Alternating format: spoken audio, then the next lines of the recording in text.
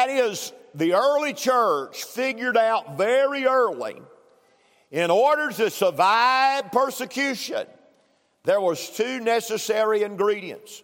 We'll not see them tonight. We'll begin on that next week. But what we'll see in next week's message and the week following is that the two ingredients that were necessary to survive persecution are prayer and fellowship. Prayer and fellowship. Now, I want to say something to you tonight. I'm not going to be at all surprised. I'm no prophet, but I can see what's happening. I'm not going to be at all surprised if the church isn't about to head into a time of persecution. Now, I'm praying for Jesus to come. I want to get out of this mess. If time lasts, now listen to me, church. If time lasts, I believe the church is headed for a time of persecution. And there's only two things that'll get the church through a persecution. And that is prayer, trusting in God, and that is fellowship, leaning on one another. I believe those two things are pivotal for the church to make it through persecution. And we're going to see that's what the early church did. Tonight is going to be the beginning of the first persecution. Now let me set the stage. Do you remember where we were? It's been a week or two. That halt man, that man that couldn't walk, laid up at the gate called Beautiful up at the temple. And Peter and John have come up at the hour of prayer. They've healed this, God's healed this man. He's got up leaping, come into the temple leaping and praising God, singing praises to the Lord. They started to want to worship Peter and John, but Peter broke loose on a message about the Lord Jesus Christ. In the last sermon that I preached on Wednesday night, we talked about that message. We pick up our thought here in chapter 4 and verse 1. The Bible said, "And as they spake unto the people, the priests and the captain of the temple and the Sadducees came upon them, being grieved that they taught the people and preached through Jesus the resurrection of the dead. And they laid hands on them and put them in the hold unto the next day, for it was now eventide. Howbeit, many of them which heard the word believed, and the number of the men were about 5,000. And it came to pass on the morrow that the rulers and elders and scribes, and Annas the high priest, and Caiaphas, and John, and Alexander, and as many as were of the kindred of the high priest were gathered together at Jerusalem. And when they had set them in the midst, they asked, By what power or by what name have you done this? Then Peter, filled with the Holy Ghost, said unto them, Ye rulers of the people and rulers of Israel, if we this day be examined for the good deed done to the impotent man, by what means he is made whole, be it known unto y'all and to all the people of Israel that by the name of Jesus Christ of Nazareth, whom ye have crucified, whom God raised from the dead, even by him does this man stand here before thee whole. This is the stone which was set at naught by the builders, which has become the head of the corner. Neither is there salvation in any other, for there's none other name under heaven given among men whereby we must be saved. Now when they saw the boldness of Peter and John and perceived that they were unlearned and ignorant men, they marveled and took knowledge of them that they had been with Jesus. And beholding the man which was healed standing with them, they could say nothing against it. But when they had commanded them to go aside and out of the council, they conferred among themselves, saying, What shall we do with these men? For that indeed a notable miracle has been done by them is manifest to all them that dwell in Jerusalem. And we cannot deny it, but that it is spread no further among the people. Let us straitly threaten them that they speak henceforth to no man in his name. And they called them and commanded them not to speak at all nor teach in the name of Jesus. But Peter and John answered and said unto them, whether it be right in the sight of God to hearken unto you, more than unto God, judge ye. For we cannot but speak the things which we have seen and heard. So when they had further threatened them, they let them go, finding nothing how that they might punish them because of the people. For all men glorified God for that which was done. Let's pray together. Father, I pray, Lord, this evening in Jesus' name, God, that you'd touch in the service tonight.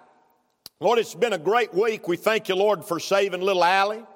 We thank you, God, for what you're doing. Lord, we know, God, that when it don't seem like anything's happening, you're doing stuff. And so I just pray tonight, Lord, that you'd move in our midst. I pray that every person in this building would have been better off because they came to church tonight. Do that now as only you can, and we'll thank you for all that's accomplished in Jesus' name. Amen and amen. We'll talk a little tonight, preach a little on the church's first persecution. And let me just point out, first of all, the opposition. Now, I'm going to say this right from the start. You'll never do anything for the Lord Jesus Christ that goes easy. There is always a persecution that comes. Now, I'm going to say this, and I want you to think about it. I've been thinking on it this week, and I never really had considered it this way before. There's a broad road that leads to hell that the multitude is on. There's a narrow road that leads to heaven that the few are on. Now, I've always thought about it this way. There's this broad road, and then there's this little narrow road that you can take. But that's not really how it happens. You see, in order to take the narrow road, you've got to make a 180 turn and go the opposite direction. So in reality, the narrow road runs in the middle of the broad road, but it runs the other way. It's going the opposite direction. You know why it's hard to live the Christian life? It's because the majority of people are coming this way on the broad road, and you're on the narrow road headed the other direction, and you're going against the grain. That's exactly what Peter and John are about to find out. This way that they have started on in serving Christ is against the mainstream. They're having to swim upstream. They're having to push against. And so they're going to be fighting the stream, and we're going to see that opposition is going to come. I'm going to guarantee you one thing. If you live godly in Christ Jesus, ye shall suffer persecution. Somehow over the years, we've gotten our minds that if you serve God, everything's just going to be great and it's going to be flowers and there's going to be no trouble. But I'm going to tell you, serving God ain't easy. Serving God involves troubles and trials and all of it because you're going against the stream. And so there is this opposition that comes in.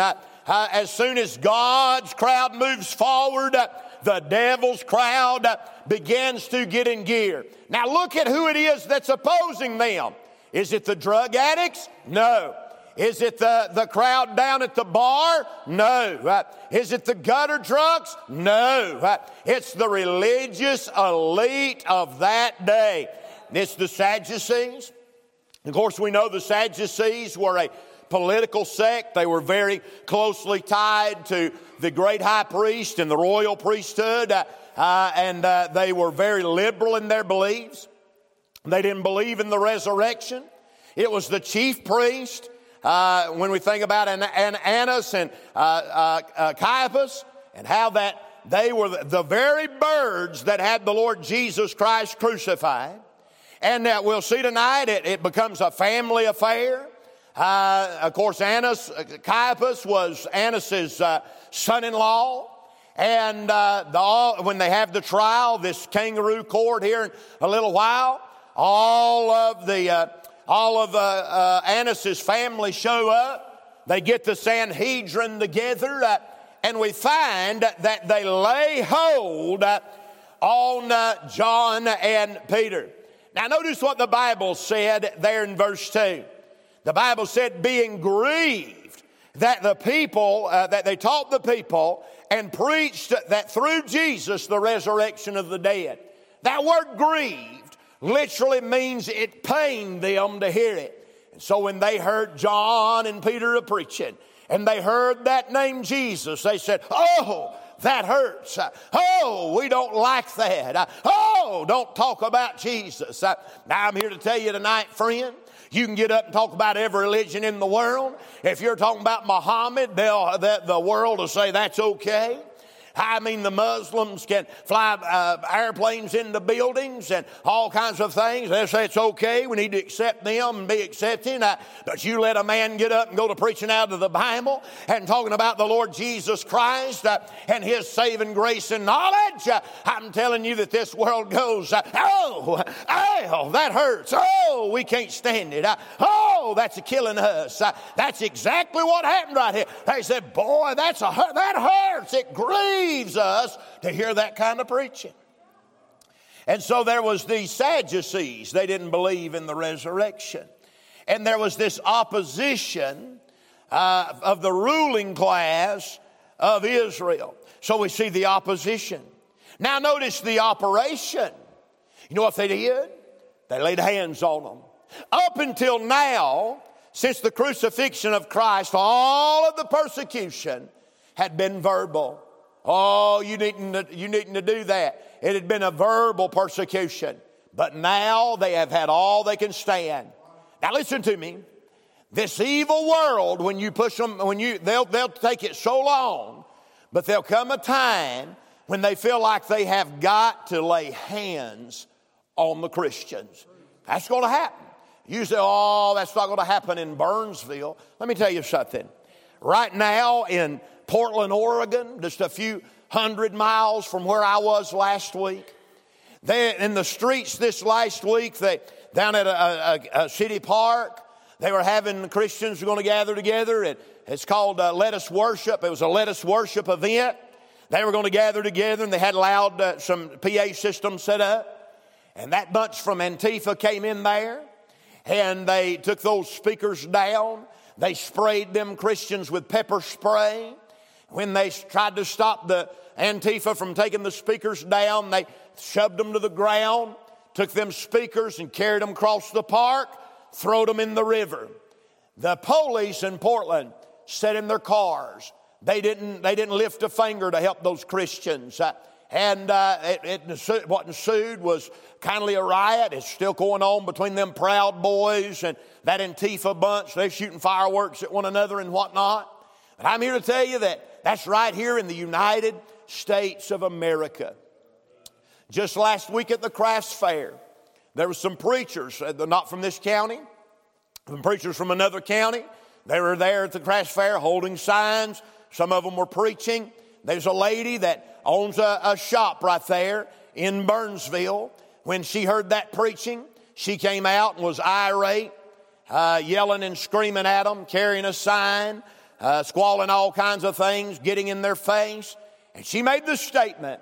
She said, next year I'll see to it that the Church of Satan is up here on the square preaching during the Crafts Fair. That's in Burnsville, North Carolina. I'm telling you, it's time the church get their head out of the sand. It's not like it used to be. Persecution is around the corner. And I believe if time lasts, we're going to see things that we never would have dreamed we'd ever have seen right here in Burnsville, North Carolina. And I believe we can get in some instruction here from Acts chapter number 4 on how to handle that. And so there's this operation. They lay hands on them. They throw them in the hold. That means they put them in a guard. They throw them in the hold. They put them in a guard and they keep them overnight locked up on trumped up charges. Then the next day they gather the Sanhedrin, all of the high priests and the captains, and they set them out and they begin to interrogate them. They're going to threaten them. They're going to try to get them to where they won't anymore preach in the name of the Lord Jesus. Now notice what they said in verse 6. They said, and Annas the high priest and Caiaphas and John and Alexander and as many as were the kindred of the high priest were gathered together at Jerusalem. And when they'd set them in the midst, they asked, by what power or by what name have you done this? What power? Now notice what they said. By what power or by what name have you done this? Notice they failed in front of the people to call it a miracle. Now, a little later, when they're in private deliberations, they call it a miracle. They knew what it was. It was a miracle, but they didn't want the people to think that. That's how committed the world's crowd is to being against God. Even when there's an obvious miracle, in order to keep it from spreading, they'll call it anything else but call it a miracle. They said, well, how did you do this? That's the question. So they've got these men. They've arraigned them in. There's this whole process. There's this whole operation that is going on. They're trying to threaten them. But can I give you good news tonight? While the world's crowd is working, somewhere in heaven there's a God on the throne. Amen. And even though it might have seemed like the world's crowd was winning, can I remind you what verse 4 said? Verse 4 said, howbeit, many of them which heard the word believed, and the number of the men were about 5,000.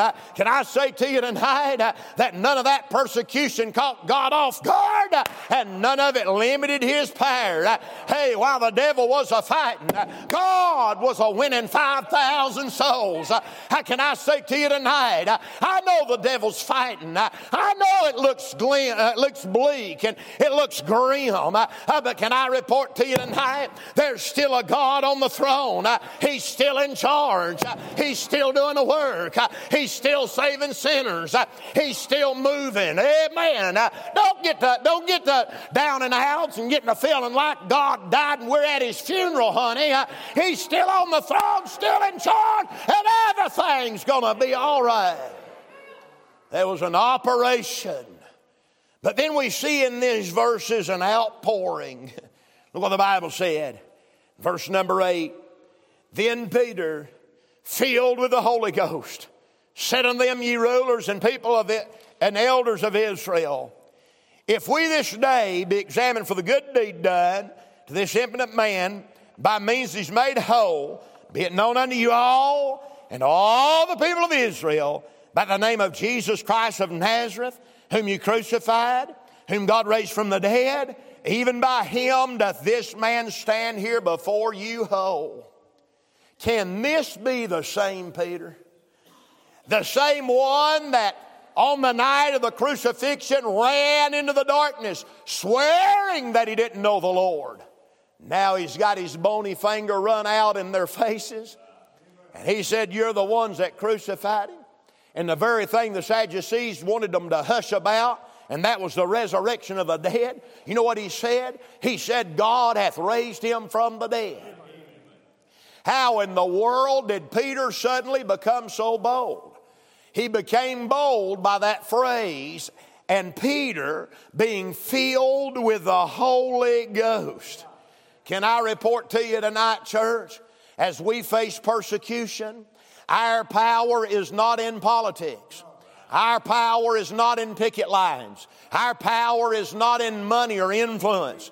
Our power is in the Holy Ghost of God. And he has not lost one iota of power, my friend, since Acts chapter number 4. And what I'm praying is that during these days, Christians would become more and more bold to stand for their faith through and by the power of the Holy Ghost of God. It's no time for us to run and hide. It's no time to run up the white flag of surrender. But instead tonight, it's time for Christians to boldly stand. You say they may throw us in jail, preacher. Let them throw us in jail. We'll preach in the jail. You say, preacher, it might cost us financially. Hey, that's just pictures of dead presidents anyhow. I mean, really, what's your money worth? Amen. Hey, it's time for God's people to stand. How many of you would agree with me on that? It's time to have some boldness. But the only way we can have boldness is through and by the filling of the Holy Ghost of God. Boy, I've been praying today, God, fill me up. I want to be full of the Holy Spirit. I want that boldness that comes from being touched by the Holy Ghost Spirit of God. We are in desperate need of an infilling of the Holy Spirit in these days to embolden Christians to stand again. We see the operation. We see the outpouring. Now, when Peter began to preach, the first thing he did was expose their past. He said, y'all crucified him. Oh, don't you know that really hurt? Y'all have crucified the Lord of glory. He preached to them and exposed their past. And then look at verse 9. He examined their present. Look what he said.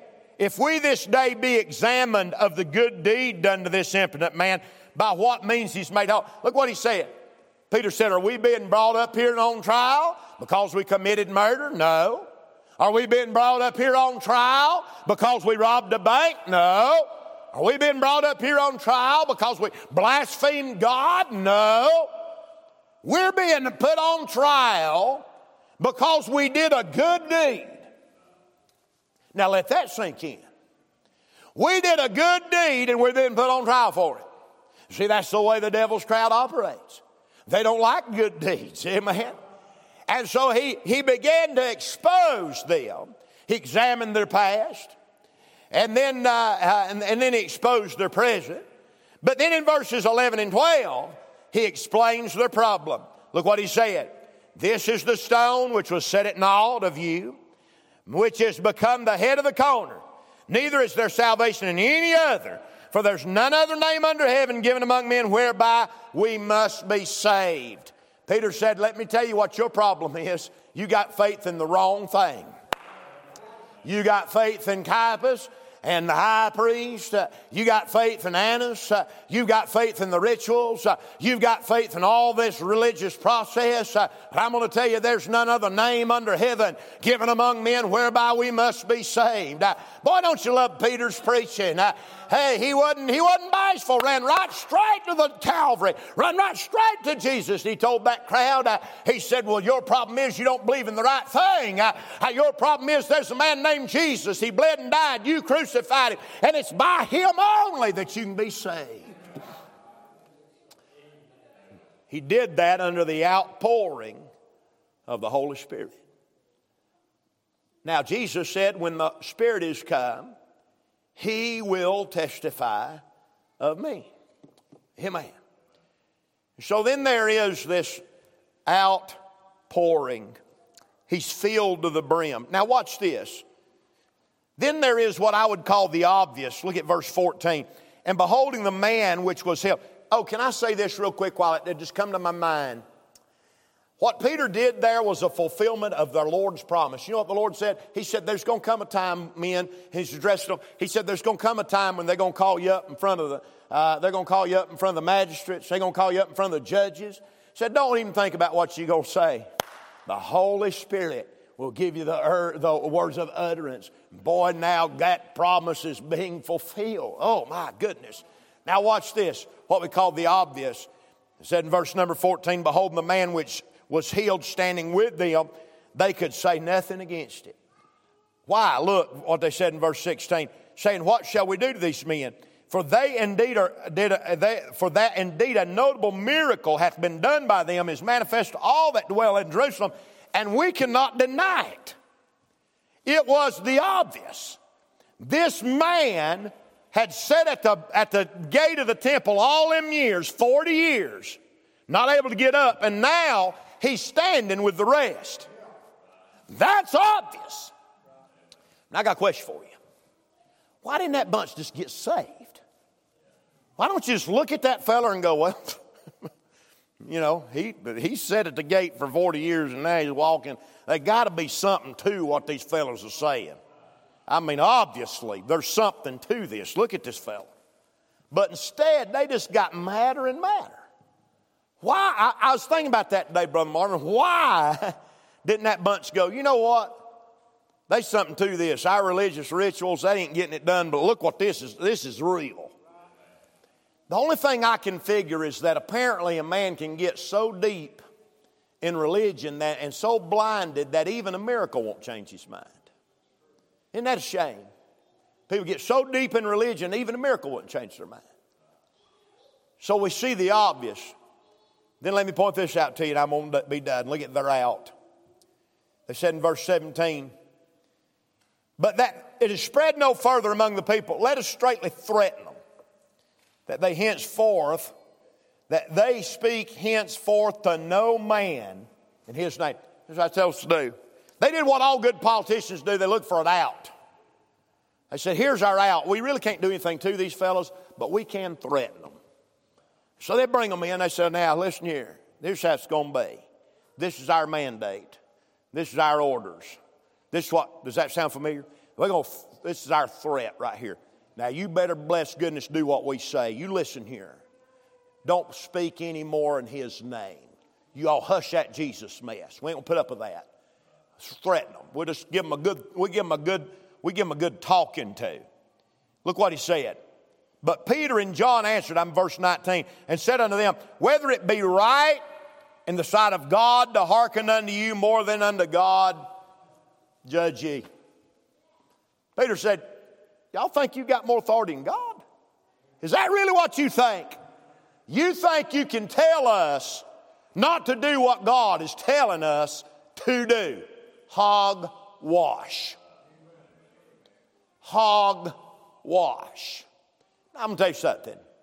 Back last year, all of that can't meet in church. We went out in the parking lot. We tried to be good citizens and had parking lot church and all like that. As soon as they said, well, that we won that court case, we come right back inside. But here's what I'm going to say, church. Now listen to me. If we ever go back out in that parking lot, it'll be because I decided to, and we decided that's what the church wanted to do, not because Roy Cooper or anybody else told us that was what we had to do. Now listen to me. There comes a time where you draw the line. Now, if it's our decision to do it, that's one thing. You know, if we decide we've got cases in the church or whatever, and we decide to go out there for a week, that's our decision. That's one thing. But I ain't being told no more. So let me tell you something. At some point, you've got to look at it and say, listen here. This is God's business. And I believe in keeping the laws of the land. Lord have mercy, I've enforced them all these years. I believe in keeping the laws of the land, do what's right. But when it comes to being something that's anti-God, then it no longer belongs. This message will never make it on Facebook. They probably done took it down. I'm just telling you. You got to get to a place where you say, you know what, enough anything's enough. We won't try to be right. We won't try to do right. We won't try to abide by the law. All those things. We'll be respectful to our leaders. All those. I believe that. But at the same time, there comes a time when we say, you know what, we're going to listen to God and not listen. That's exactly what Peter and John said. Said, are y'all? They looked at that Sanhedrin and said, really? You're God now? You can tell us who we can speak to, what name we can speak in? Watch what they say. I love their answer right here. Look what Peter said. Peter said to them there in verse number 20, for we cannot but speak the things which we have seen and heard. Peter said, let me tell you what we're going to talk about. We're going to talk about the things we've seen and heard. And you know what that is? Jesus saves. Jesus saves. Well, that wasn't the answer they wanted to hear, was it? Oh, no. Look what they did in verse 21. For when they had further threatened them, they let them go, finding nothing how that they might punish them because of the people. For all men glorified God for that which was done. In the end, listen to me right here. In the end, religion only cares about public opinion. And they said, my goodness, this crowd's going to lynch us if we do anything else to these men. So they brought them back in and they threatened them one more good time. They made a bunch of threats. They said, listen, if you do this, I'm telling you, there's going to be a price to pay. You better hear us. You better walk a line, do what we say, bless goodness. And then they let them go. Now what they're going to do is they're going to leave that place and they're going to go back to the church. In the rest of this chapter, we're going to study. The rest of this chapter, the church is working on being together and praying. That's the results of persecution on the church. The church came together and prayed. I'm going to make a statement right here. I've watched it over the last 2 years. All of this has happened, all this COVID and all this. You say, preacher, do you not believe it's real? Give me a break. Rachel almost died from it. I understand. Believe me, there's nobody on this planet that understands any more the reality of COVID. I watched it and I lived it, okay? I lived it. I understand. But what I'm talking about is all of the political hay that has been made out of it. You hear what I'm saying? All that political hay that's been made out of it. And the attention that has been turned on the church, like that was the only place you could catch it. Can't get it at Walmart, you can't get it nowhere, but you get it at the church. That's the only place you can get it. And so all of that, I've seen all of that happen. I'm going to tell you what I've seen. It's just Bradley. And I talked to a lot of preachers, and they don't tell you how many preachers I've talked to today. Here's what I've seen happen to the church world as a whole. Instead of the church rallying together, we've allowed that to splinter and cause problems, and people have this opinion and people have that opinion, and there's a fuss and a fight about it. And instead of the church as a whole, as a church world coming together and saying, let's be of one mind and one accord and pray and get a hold of God, I believe that churches, by and large, are the least spiritual they've ever been. And that's a shame. Because if persecution is coming, the only way we'll survive it is by coming together and praying. Coming together and pray. It's the only way we'll survive it, is to come together and pray. Lean on God and lean on one another. Now, I'll show you next week that that's exactly what the early church did. They bound together and they called on God. It's untelling the power source, the untapped power source that we have at our disposal if we would simply come together and call on God. It's the nuclear bomb can't touch the power source that you and I have. We come together and call on God. I'm going to tell you something. Persecution has never destroyed the church. The church always comes out stronger after persecution. Always. Because it drives them together and they go to praying. I hope and pray that if we're on the preface of more persecution, that's what it will do to the church, is that they'll be driven together and call on God. These boys, they didn't back down, did they? Filled with the Holy Ghost. And look what they said. Oh, I can't. I've got to mention this verse. I've got to mention this verse. Look what they said there in verse number 13. Now, when they saw the boldness of Peter and John and perceived that they were unlearned and ignorant men, they marveled. And they took knowledge of them that they had been with Jesus. Boy, something different about these boys. Somebody piped up and said, I know what it is. That's the two that followed him. That's the two that followed him into the high priest's house that night. Now, that one run off and the other one stayed. But they've been with Jesus. The greatest thing that this world could ever say about us is that's that crowd that runs with Jesus. That's that crowd that's been with Jesus. I can tell you that's that crowd that's been with Jesus. It's the greatest thing that could possibly be said about any of us, is that we've been with the Lord. Let's stand together. Father, in Jesus' name, we thank you tonight, Lord, that even though when it looks bleak and dark and dismal, we know that you're working. Lord, help us to be filled with the Spirit. Help us to be bold. Help us to stand. Help us to always proclaim the truth. Lord, I pray, God, that you'd help us to look toward heaven. And God, as persecution comes, I pray, Lord, that you'd help us to come together in one mind, one accord, and call on heaven. Because that's the only way we'll make it through. I pray, God, that you'd help us as we study through Acts 4. I just feel like you've got us in this place right now, Lord, to teach us some lessons about persecution that's on the horizon. And I pray, Lord, we'd learn those lessons, because it'd be a lot easier on us if we learn these lessons from the early church. I pray, God, that you'd help us tonight. We'll thank you and praise you for all that's accomplished in Jesus' name. Amen, amen. Anybody got a word? Anything you want to say or do? Are you glad you're saved? Amen. Amen. All right. we're going to be dismissed. I want you to be here Sunday. Bring somebody with you.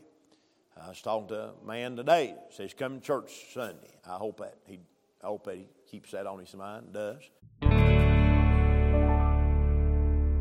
As I go winding away to glory land, the home of the soul, my life is filled with sorrow where I roam, But when I enter the gates of glory land, which now is my goal, my Lord will say, my child, you're welcome home. Well done, my child. Well done, my child. My Lord will say, with courage